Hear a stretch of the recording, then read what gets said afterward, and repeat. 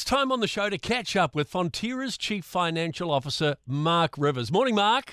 Hey, good morning, Brian. Let's talk about a new mini version of the GDT auction. It's going to kick off next week. Can you tell me a little bit more about that, please? Yeah, sure. So it's a pilot of the very first GDT, what we call Pulse auction, and it's going to kick off next Wednesday.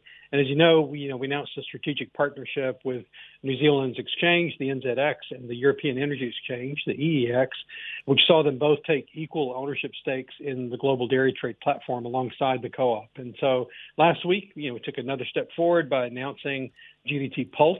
And basically what it's going to do, will initially just offer auctions on alternate weeks between the main GDT trading events. So how different is it to the usual GDT auction?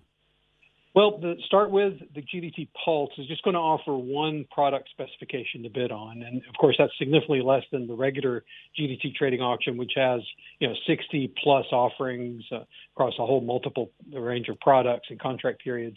And so that means it's going to be a very short total duration auction of 15 to 30 minutes probably, which would be a convenient option for bidders. And it'll increase flexibility by removing the need to wait, 2 weeks for the next auction. And so the whole purpose is really just to provide price discovery on a more frequent basis. So, Marc, what does it mean for Fonterra?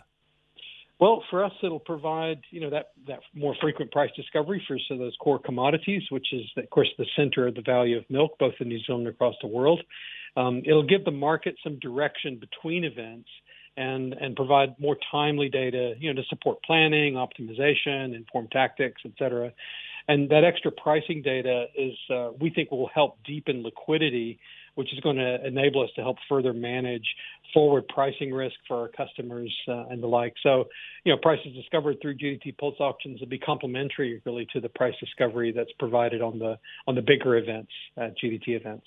Sounds exciting, Marc. We'll wait with interest. Nice to chat, and we'll have a chat again soon. Thanks, Brian. All the best. 90% of parenting is just thinking about when you can have a break.